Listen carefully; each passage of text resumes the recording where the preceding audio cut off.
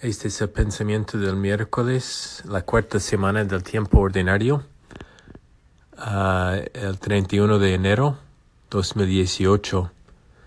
También celebramos el día de San Juan Bosco. El Evangelio es de San Marcos 6, 1 a 6. Y el reto de las Escrituras de hoy es el Evangelio de San Juan, capítulos 8, 9 y 10. Imagina lo que debió haber sido para Jesús ser rechazado por su propio pueblo. Fue enviado para reunir a las tribus de Israel. Sin embargo, no lo escucharon. Algunas personas que él creó por amor fueron las mismas personas que los crucificaron en el Calvario. ¿Alguna vez te sientes como Jesús? Él dice: todos honran a un profeta, menos los de su tierra. A menudo el lugar más difícil para difundir el Evangelio es en nuestro propio hogar, dentro de nuestra propia familia y en nuestra ciudad natal. ¿Por qué no es aceptado un profeta en su lugar natal? Creo que es porque nuestra familia y amigos han conocido nuestros defectos y fallas y les cuesta mucho creer que hemos cambiado. Ellos han sido testigos de algunos de nuestros pecados del pasado, por lo que se les hace difícil escuchar el mensaje del Evangelio de parte de nosotros.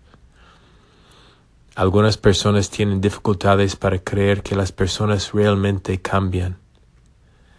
Jesús nunca pecó, pero les costó mucho creer que Él era el Mesías, ya que lo conocían como el hijo de un carpintero.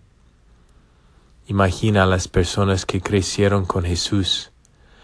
Cuando Él declaró que las Escrituras se cumplieron en Él, debieron haberse asombrado. Imagina si tu mejor amigo, al crecer, hubiera sido el Mesías. La gracia de Dios puede cambiar vidas completamente. Conozco personas hoy en día que son discípulos maravillosos de Jesús, que una vez estaban lejos de Él. Una vez que Jesús reemplaza nuestros corazones de piedra con un corazón de carne, nuestras vidas nunca son las mismas. Y Él nos llama a difundir el Evangelio y a ser discípulos por todo el mundo. San Pablo es un gran ejemplo de alguien cuya vida cambió por completo. Algunas personas se mostraron escépticas de su predicación debido a sus pecados pasados, pero muchos se convirtieron por su poderoso testimonio. Los corazones de algunas personas están cerrados al mensaje del Evangelio. Algunas personas se reirán de nosotros. Algunas personas nos van a llamar fanáticos de Jesús o algo peor.